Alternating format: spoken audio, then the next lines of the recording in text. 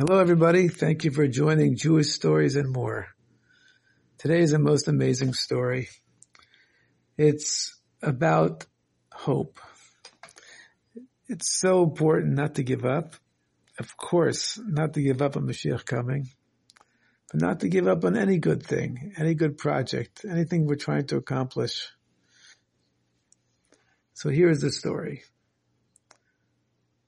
There was a certain Jewish man who lived in Eretz Yisrael.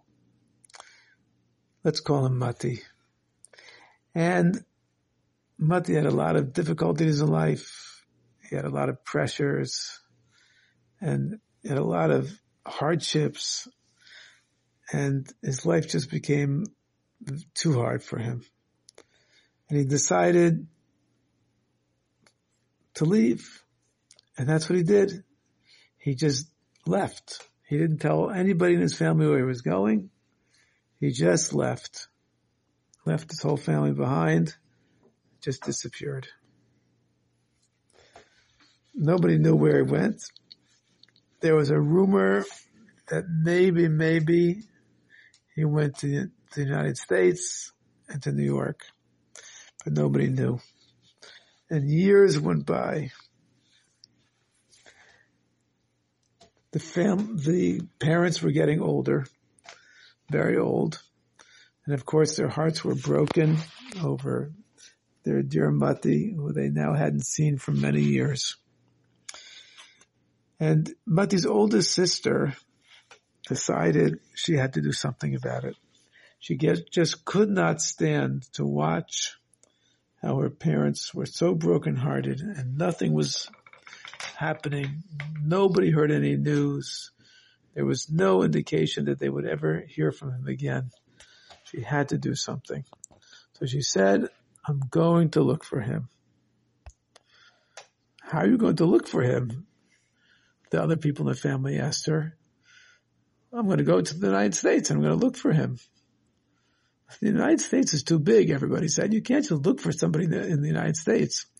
Okay, so we think that he's in New York. I'll look in New York. New York is also a huge place, they said.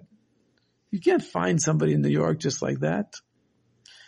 Nevertheless, she said, I'm going to try. And she went to New York and she began going to all the different restaurants and bars where the Israelis were known to hang out.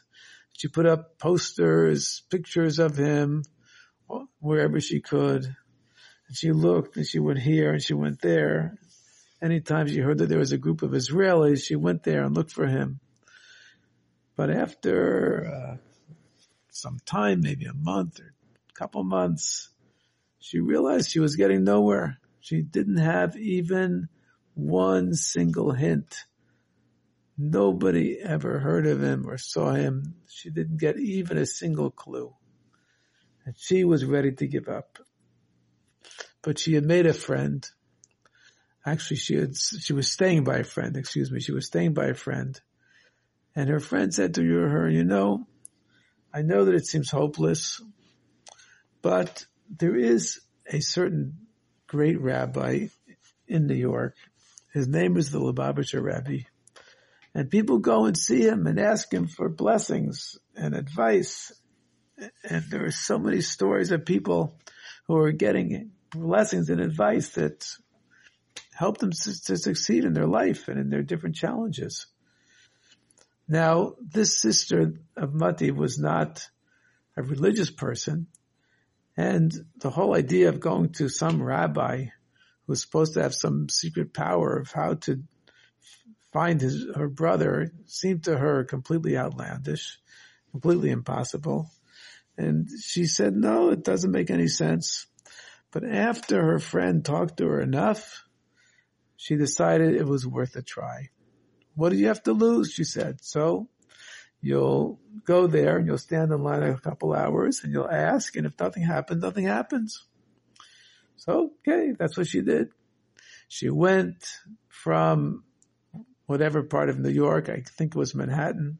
She traveled to Crown Heights on a Sunday morning, and she saw there was a huge line of people sometimes this line went out onto the sidewalk. Sometimes it went around through the shul. On this particular day, it went out the front door of 770 and all the way down the block. And it was not moving very fast. So she realized that she'd be in line for a few hours. So during these few hours, she had time to think what she was going to say. How would she ask? She had it all rehearsed. She knew exactly what she wanted to say and what she wanted to ask. And she waited and she waited and she waited. And finally her turn came. But as her turn came, suddenly she became completely choked up. She could not open her mouth. She could not get out a single word. All she could do was cry. And she cried and she cried and she cried, standing right in front of the Rebbe. She was just crying. She couldn't say a word. The Rebbe looked at her and he said a few words. He said, "It is forbidden to give up." That's all he said. And then her turn was finished, and the next person came, and she found herself with $1 which the Rebbe had given her for tzedakah, and she was outside again on the sidewalk. She thought to herself, okay, the Rebbe said it's forbidden to give up, so I'm not going to give up. I'm going to keep on trying to find my brother. And she got a taxi. She got into the taxi. It happened to be an Israeli driver.